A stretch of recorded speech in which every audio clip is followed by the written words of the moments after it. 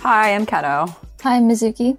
Hi, I'm Stephanie, and welcome to a special episode of Meshi. We wanted to take some time to discuss some recent news happening in the film and TV industry.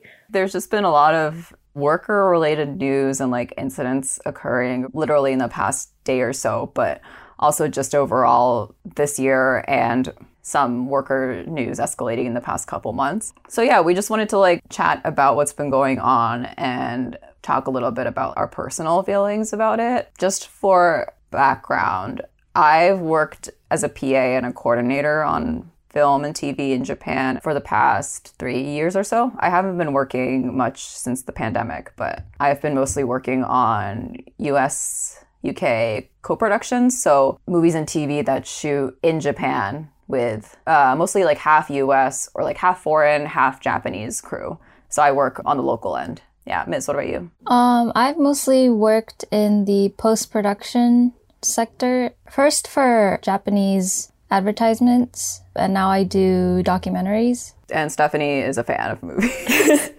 That's generous. Stephanie has watched a few movies. Yeah, that's more like it. No, I think we just all have an interest in the culture. Yeah. Yeah, I mean, as consumers of media, I think it's also important to look at the labor that goes into the productions. I think that this may go for a lot of people who fall into film and TV work, but a lot of people get into it because they really like movies and TV. And I think what you realize, working in the industry is very different from experiencing it as a consumer. And there's always you don't want to know how the sausage is made type things about food and cars and a lot of consumer products. But Hollywood movies and TV are consumer products in a way that is way more similar to the stuff you find in your grocery store that a layperson would probably envision when they think of Hollywood or film in general.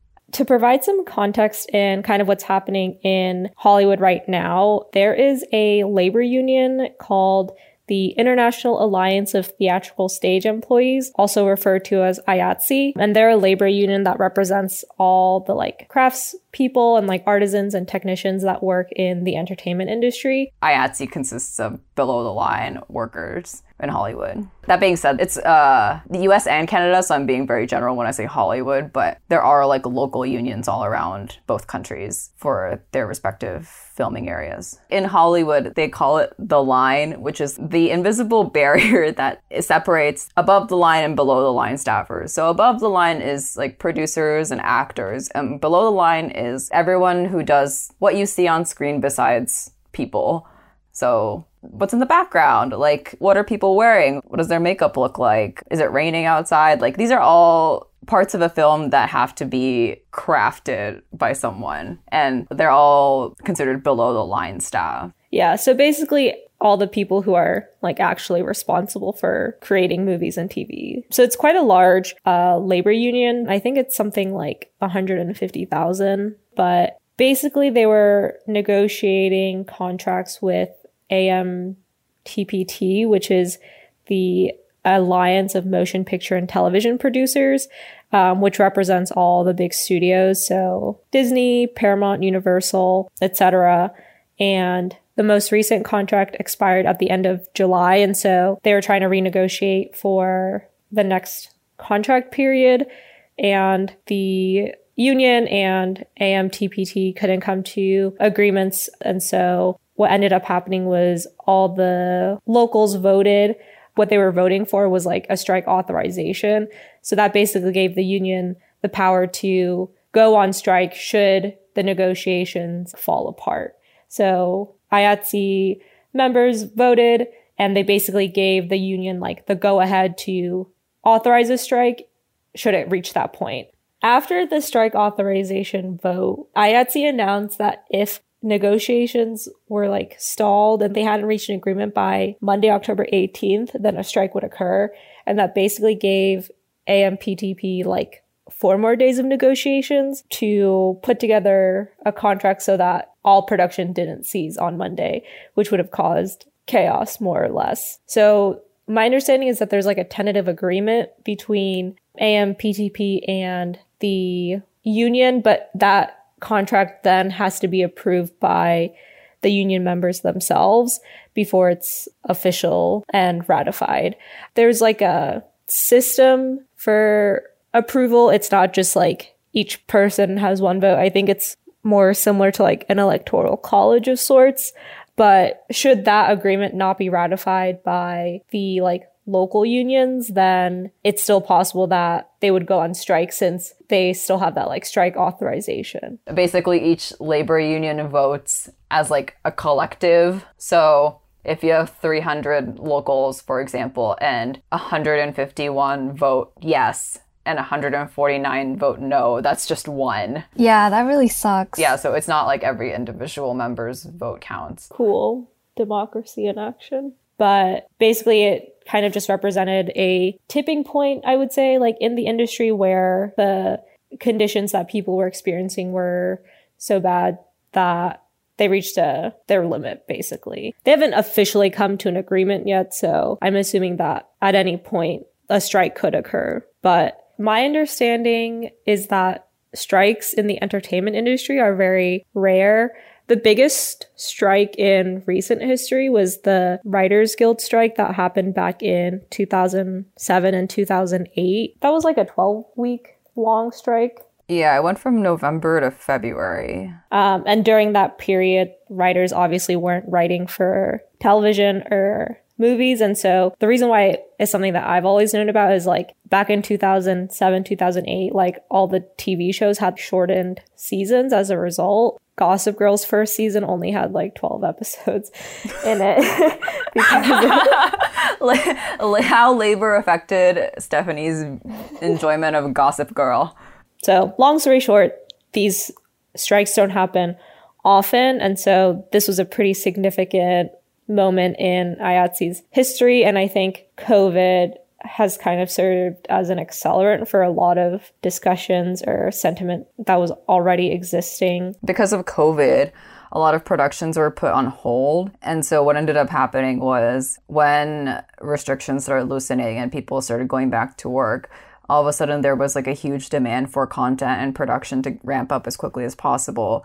So working in film has already been a really high pressure industry, but I think it just got way worse and people really felt this extra pressure from studios to work faster and longer hours, which is kind of why we got to this breaking point where people have just been really fed up about the way they've been treated for so long. Yeah, not to mention kind of all the behind the scenes work that had to go into trying to put into place like COVID protocols and like measures to protect all the individuals on set from getting COVID and whatnot, since there was a big demand to ramp production back up in the midst of a global pandemic.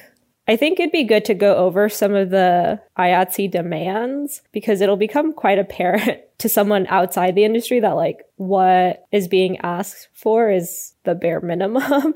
So at a high level, IATSE was asking for the AMPTP to address like 4 major issues. Those issues being excessively unsafe and harmful working hours, unlivable wages for the lowest paid crafts, consistent failure to provide reasonable rest during meal breaks between workdays and on weekends, and workers on certain quote-unquote new media streaming projects get paid less even on productions with budgets that rival or exceed those of traditionally released blockbusters. One of the things that IATSE is fighting for under excessively unsafe and harmful working hours is a renegotiation of turnaround, which is defined as the amount of time that you have between your wrap time, which is when your day officially ends, and your call time, which is when your day officially starts for work. So under this new agreement, IATSE is asking for mandatory 10-hour turnarounds, which I would argue is not that great, especially because many people have to drive to and from work. And if you're on a movie set, for example, like if you're in a studio and that's close to your house, then it's not too bad. But say you're shooting on location and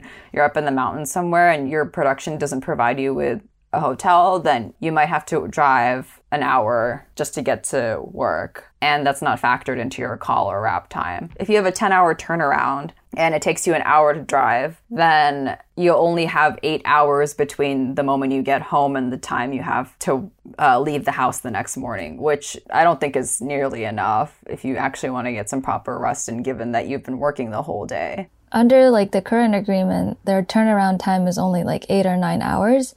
And then this new demand is asking for 10 hours, which is only like an hour or two increase, which is not that much. In film school, like you learn that the standard is like 12-hour turnaround time, but I guess that's not the standard for the industry.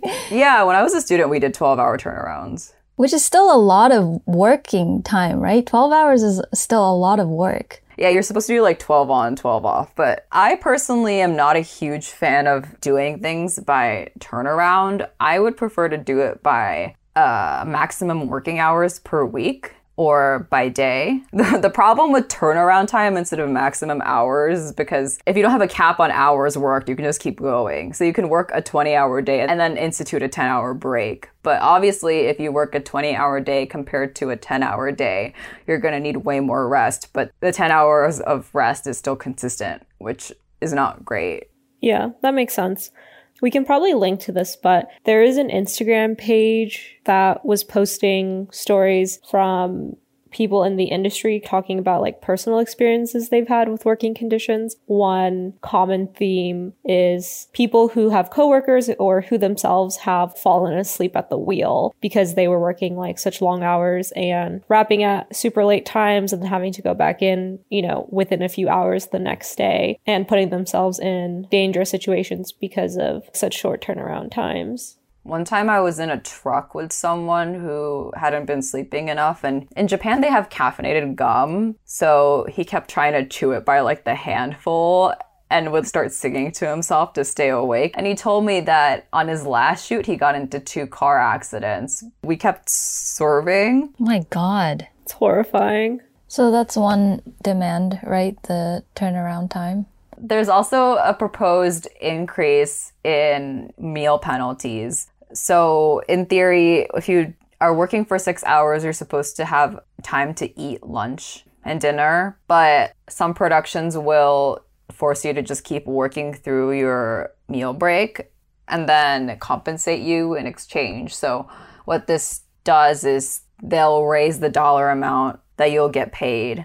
I think it's based on your existing salary rate for not eating lunch that day or dinner that day. So the meal penalty is like if we're going with our 12-hour work day and you start at 6 a.m. Let's say you work for 6 hours until 12 p.m. and then you get a meal, you get a lunch break, and then you work the second half of the day. But the meal penalty is if you work more than 6 hours in the first half of the day, then the production gets a financial penalty. Yeah, so they have to pay you extra, but they don't have to give you lunch. Right. So that's already the system that's in place right now, but it's like this new demand is just increasing the penalty. Yeah, they're just making it more expensive for you to skip lunch. The rate stuff really just doesn't satisfy me because I've been on sets where the budget has been high enough that producers don't care about penalties for overwork or meals. So they're perfectly content to just let people skip lunch or stay longer and just keep paying people. This exchange of money for time and like livelihood feels really cursed to me because the way this works is that basically the incentives on the production end are for production companies to want to not keep you longer and want to not let you skip lunch so that they can save money on their movies. But like, I don't think that should be the baseline for the way labor negotiations work. Like, it should be, is everyone safe first and then think about people getting paid, right? Because if you're like getting injured or you die on set, like it doesn't matter how much money you make. The end game should be safety. Like, obviously people should get paid more, but I don't think the push and shove should come through whether productions are willing to let people not eat or take bathroom breaks. I feel like that was the criticism about the system that was already in place, is that these penalties don't mean anything if the production just has enough money to pay them off, which they usually do. And this is like similar to any law or rule in society that has a financial penalty is that if you can pay these off, it's not a penalty for you. So it doesn't really work to guarantee like safe working conditions. On the topic of production budgets, this is something that affects not just below the line individuals, but also top of the line. Most recently, Scarlett Johansson was suing Disney for breach of contract. Her contract promised certain financial bonuses based on the performance of Black Widow at the box office. But what ended up happening was, because of COVID, Black Widow was released both on Disney Plus and in theaters. And so her argument was that because Black Widow wasn't exclusively in theaters, she was losing out on those bonuses because the movie didn't perform, or the movie wasn't allowed to perform as well as it could have. And like the fact that it was released on demand, just meant that there were people who weren't going to the theater to see it. And Disney's argument was that they don't have money. They're like, there's a pandemic. Obviously, we had no choice. Why would we self-sabotage? And if we thought it would be more successful box office only, we would have done that. It makes no sense for Disney to lose out on profit so that we don't have to pay you, Scarlett Johansson. I mean, the point is that these large production companies have lots of money and resources to pay their top billed actors millions of dollars per movie and pay their producers millions of dollars. So it just feels a little sad that these workers have to fight for just the scraps. I mean, I have tried to negotiate for higher pay many times on all my jobs, and I'm always being told oh, there's no budget for you. But I'm I've seen everyone's pay stubs. I know how much the actors are getting paid on this. So please stop telling me that there's no money in the budget. If you are the producer and there's no money, maybe you should have allocated your resources more effectively before you started doing this. I'm sure people know this, but some movies have absolutely ridiculous budgets, $100 million. You're telling me that you have $100 million and you can't pay people minimum wage or a little above that? The bar is subterranean. And so from the outside perspective, it's kind of horrifying because what people are asking for is what I would consider poor working conditions to begin with. And so the fact that people are fighting for a 10-hour turnaround time is just mind-boggling, because I feel by default it should be longer than that. I found a lot of conversations about film and television, from a mass media perspective, to be really frustrating recently, especially since I, started working in film, and coming from a background as someone who studied art and really likes movies in general. So many of the mainstream conversations that we have about movies tend to not come from a making perspective, which is understandable because it's not criticism is able to be oh, this thing happened in this movie because the weather was this that day. You have no way of knowing that. I don't know if that's something that's resolvable, but when you take away that bit of the conversation about how art is made, I think it really does a disservice to people, because I don't think any of it is worth people's health and safety. I would rather see extremely ugly, cheaply made movies by people who were paid a lot of money and went home on time. As much as I love film, I don't need to see any more movies that look great but resulted in people losing sleep. Yeah, this is true in any industry, but no one should be dying at work, or none of it is worth it, especially not movies. Yeah, you can't eat a movie. I guess with film and television, it might be less apparent, but in other industries, treating your employees well and paying them well has positive side effects, shockingly enough. If you pay people, then they are incentivized to come to work on time and do a good job. And so it just seems so disingenuous to be oh, we don't have money to pay people, and make it seem like productions would go bankrupt and not be able to create equally as good products, if not better, under better working conditions. From what I've read online, people who actually have been aggressive about, whistleblowing or calling things out when dangerous things on set have occurred are considered to be like unreasonable and not suited for working. And because it is a freelance industry, like it is all dependent on the kind of relationships you form with other people. So if you get blacklisted and you develop a reputation as someone who creates problems for production, then there is a high chance that you won't get hired again. So it does create this culture of fear where people don't really want to talk about things that have gone on. Like I've had this happen to me multiple times where I want to get paid more money. So like I will talk to producers and like ask about contracts and like try to renegotiate things. And I have had like people tell me, I wouldn't recommend you do this because otherwise I'm not going to want to work with you again. And I'm like, okay. Like that's really shitty. Yeah. But also, I guess in the film industry, what you can get from that is like, the good thing about unions is that you don't have to do that alone, right? If you're in a union, you don't have to negotiate things like your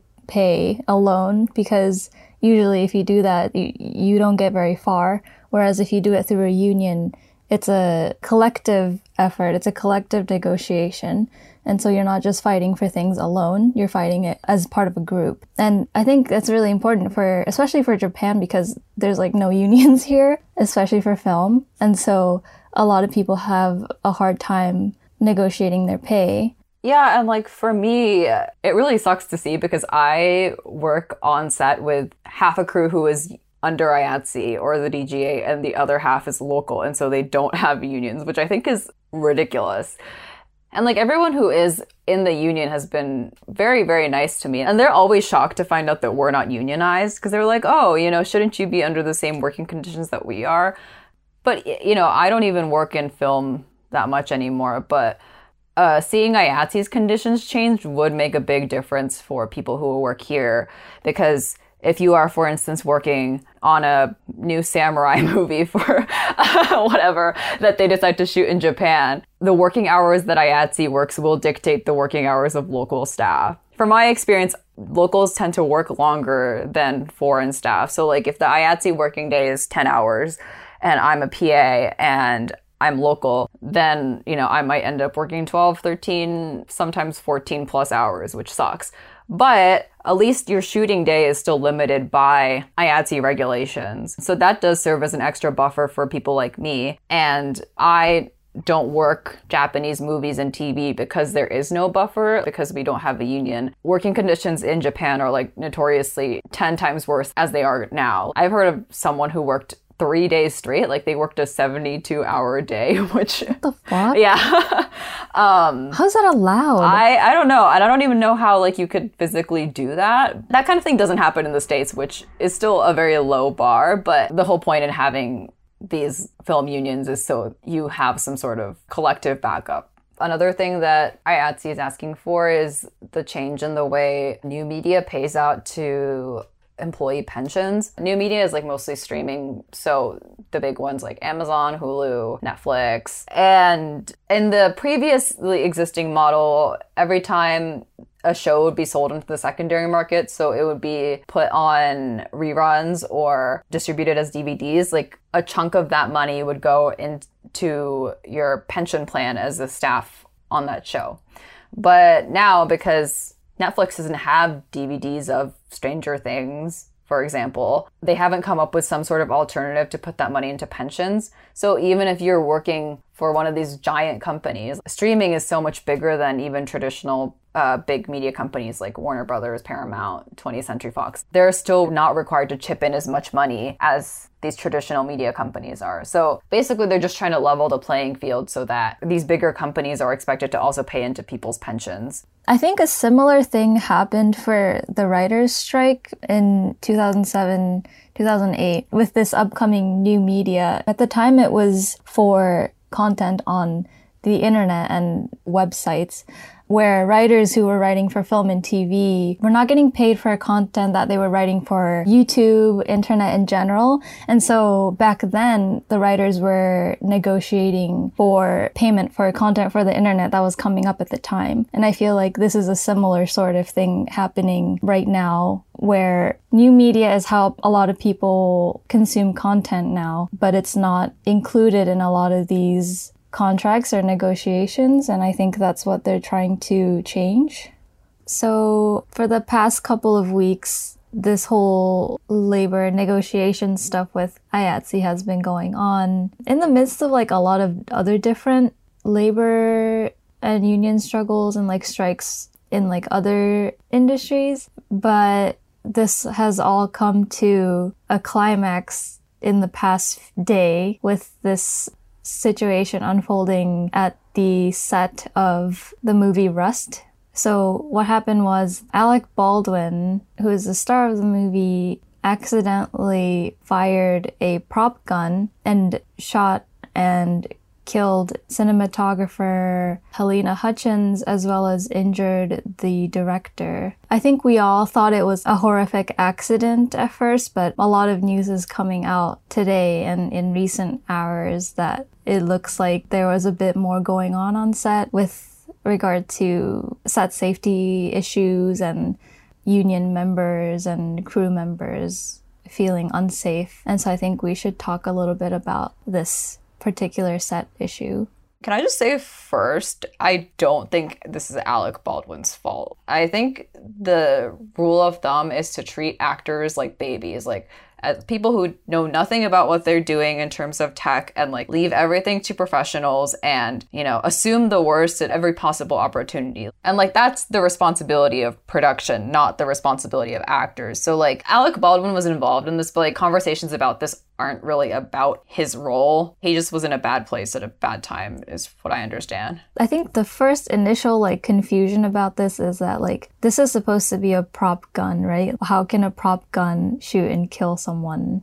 Yeah, so a prop gun in this case was a gun that was loaded with blanks instead of bullets. So it was like the casing with gunpowder to make it look and sound like a gun, but there's no like actual bullet. But that doesn't mean they're not still extremely dangerous and can be fatal. There was an AD, the assistant director is like the first point on call for safety on set. So contrary to popular belief, they are not the assistant to the director. They are their own like logistical job.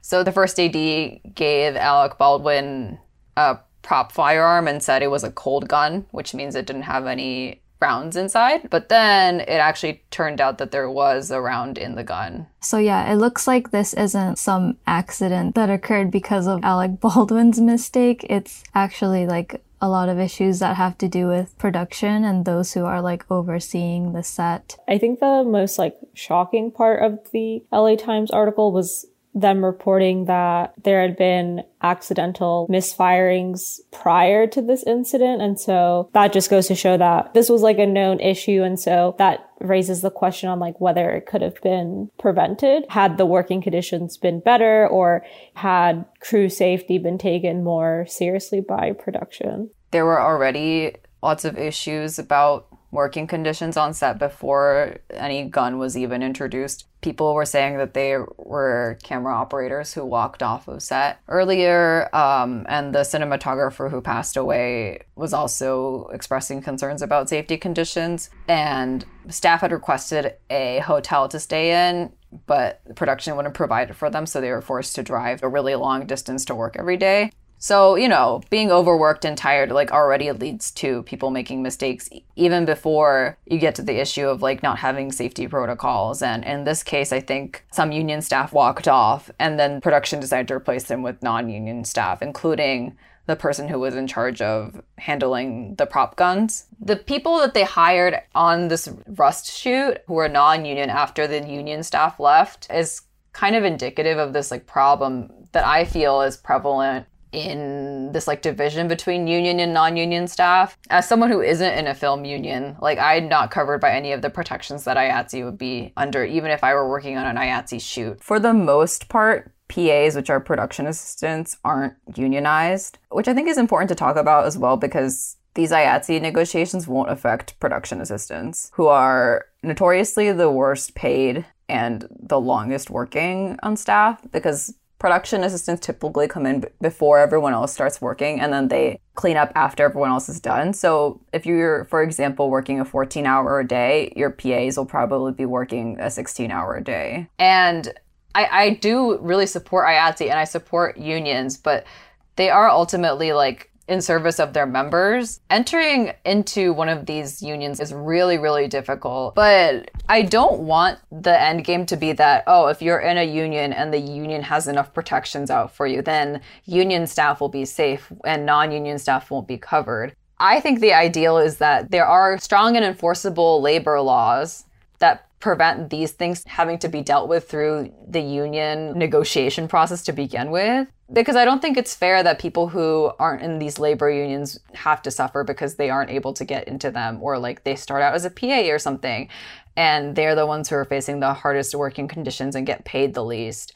and yet don't have the protection that IATSE staff do. IATSE is important in that it establishes professional standards, especially if you are working on very technical jobs that require you to have a certain number of hours of experience or like qualifications, which it is useful for. But beyond that, from an organizing standpoint for standards across the board, I would prefer to have laws do that work. I've worked with people from the UK and like, I think they do have unions over there as well, but they aren't nearly as prominent as American Canadian ones are because there is no need for them. Like their labor laws are already strong enough that they don't even have to bother. Like they are just guaranteed overtime and working hour conditions by the government. Yeah, I heard the same thing from a labor professor who was doing a lecture on the history of labor unions. And he said that, you know, labor unions are great, but the better thing is that these labor unions don't exist because there are labor laws that exist, or like companies do better to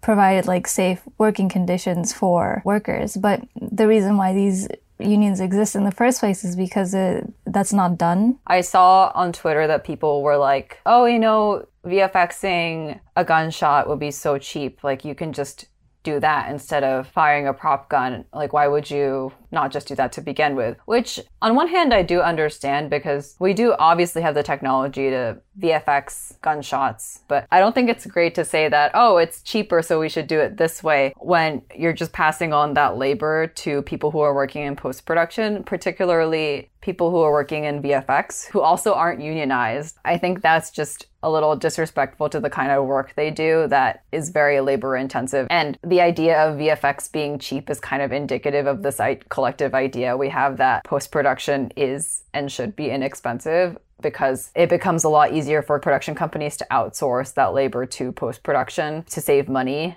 because those people who work in post-production are also very overworked and suffer from the exact same problems that, you know, IATSE staffers do. But that's just not something that is, I don't know, either doesn't have like enough public exposure or like attention. But the underlying issue is that this was something that happened because of people who were overworked or not experienced enough, or like had to hire inexperienced staff because people who were overworked didn't want to work their job anymore. And honestly, given my understanding of how Hollywood works, I am not optimistic that this is the lesson that people will take from this. But I really hope they do, because it is like a conflation of so much of the conversation that's been happening around IATSE and like this push for people to have more sustainable and like healthy relationships to their work, so there aren't accidents or like there aren't incidents that occur because of human error.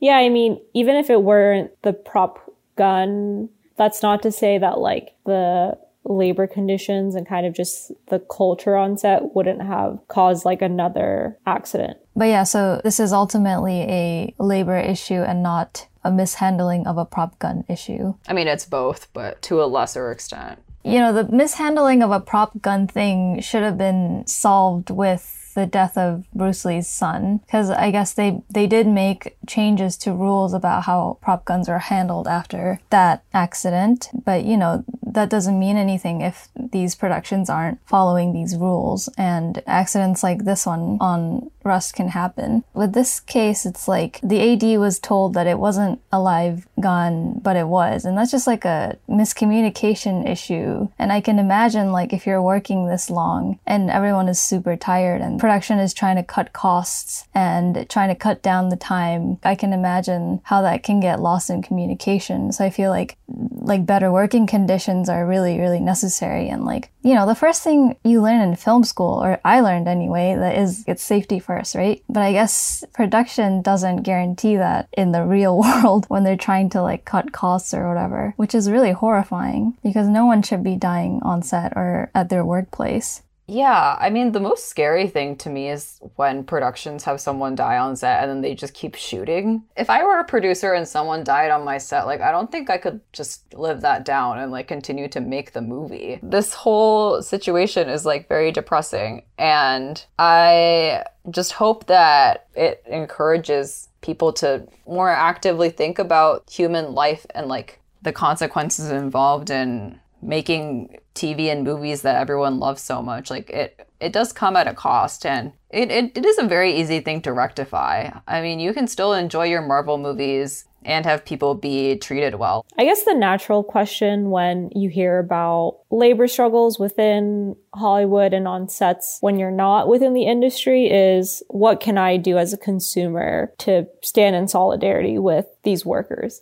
In other instances, it might be a lot more straightforward, where it's like, don't cross the picket line, don't purchase these goods, like boycott this company's product. But with something like film and television, it's like, do I stop watching movies forever? Like, what's the course of action here? As it relates to like strikes generally, I know IATSE didn't go on strike, but you know, when individuals do go on strike, they're not working, so they're obviously not getting paid. And so oftentimes they have to rely on like their savings to, you know, make it through however long they're not working, or they're supported through like strike funds, which are like pools of money that unions have specifically in case of a strike. And I know in some cases you're able to, as an individual, donate to strike funds. I heard about one of the locals here having a strike fund on GoFundMe, but as of right now, I haven't heard a lot about strike funds, only because the strike hasn't occurred and may not occur. But that's one way. I think when it comes to, you know, boycotting specific studios or streaming services, from what I've seen online, it's more of a personal choice in that, you know, unless the union is like specifically asking people to like not do a certain thing or to take a certain action, not that it's negligible, but like it isn't as impactful as it might seem. You know, if a union is specifically asking, you know, please don't buy this product, then buying that product makes you a scab. But like in some cases, it's like you're better off showing solidarity in other ways than like participating in a boycott that no one has asked for. I was thinking about this with regard to Me Too, because when people said that they were going to boycott a movie that had an abusive person or like a predator in it, which on the surface level I agree with, but sexual abuse is not the only form of abuse. Like when you watch a movie, there are tons of people who are suffering different kinds of abuse, like from workplace labor related conditions. Like, you know, in Japan we have pawahara, which is like power harassment. There's physical abuse on sets. Like these forms of abuse, or like these pressures, are all something that are being felt by workers who are on sets who do not necessarily have the same public profile as like famous actresses who have been harassed by famous actors, for example. Which isn't to like minimize terrible things that have happened to prominent people. As someone who has worked on film sets, like I personally find it very hard to say, oh, terrible people worked on this shoot and like terrible people haven't worked on this shoot, because no matter what movie or TV show you've watched, there are always people who are like victims of this terrible system that currently exists in Hollywood. So personally, I don't feel that saying I'm not going to watch Netflix this week or I'm not going to watch Hulu this week is particularly helpful, because the way power is distributed does not make for that to have that kind of an impact on the way producers or like higher ups will think of their content being shown to audiences in general. I guess in terms of major boycott that's happened in the past week or so has been related to boycotting Netflix. Netflix fired a trans employee who publicly criticized Netflix's decision to host a Dave Chappelle special while simultaneously claiming to be like an inclusive platform. Someone was fired, I think, for tweeting about it. So in response, Netflix employees walked out. There were supporters at the headquarters to show solidarity. And then people online were also sharing on social media news of the walkout and also expressing solidarity by hashtag boycotting Netflix. I think the lesson we can learn from all of the things that have happened over the past couple of weeks is that media corporations aren't your friends. I think like fandom culture has like really exploded to the point where like people really have an affinity toward certain companies and like characters and properties, which is fine. Like you can, I mean, I'm a big Mission Impossible fan. Like don't get me wrong. But, you know, Netflix is kind of like a good example of this because they're so, like, their social media presence is so active. They're so concerned with, like, surface level diversity and trying to appeal to as wide of a demographic as possible, which is, like, apparently literally every last person on this godforsaken planet. But like Kellogg or John Deere, like, Netflix is still a corporation. They're still making products for people. You are not a bad person for watching a Netflix movie or having a Netflix subscription like all three of us do. I think what we just want to get at is that people should have an awareness that media is still a product and real people are behind the scenes working on this kind of stuff every day. So boycott if you want. I just want to say that VPNs are very accessible to everyone, and there are ways to make media accessible to you personally without having to necessarily pay corporations to do so. And we are not advocating for these alternative methods, but Google is free. I'm sure you can do your own research. I guess to end on a more lighthearted note, I, Stephanie, live in the great city of Los Angeles, California, and I've seen a lot of cars in the past few weeks with messages expressing solidarity with IATSE and the locals in town. And I think that's been really nice. I saw one with like SpongeBob drawn on the windshield or like the side of the car. And it was like, you know, local 700 solidarity or something to that effect. And so it is nice to see SpongeBob. I mean, SpongeBob is the ultimate worker. He is. He and Squidward should unionize. It wouldn't be hard for them to unionize since there's only two of them. Actually, who would be the one to instigate that? Would it be SpongeBob or probably Squidward? Squidward, yeah. Yeah, Squidward's pro-union. Squidward has the brains. SpongeBob would be like, sure. SpongeBob is too loyal to the company, though. Yeah, SpongeBob would be like, oh my god, I love Mr. Krabs. We get paid so fairly. Look at my pineapple home. Yeah, SpongeBob is a corporate shell. Maybe that person should have drawn Squidward instead. I feel like we're a more Squidward-oriented podcast. Actually, though, if you think about it, Squidward has, like, bourgeois aspirations. Like, he loves doing, like, fancy people things, you know, and, like, playing his little clarinet.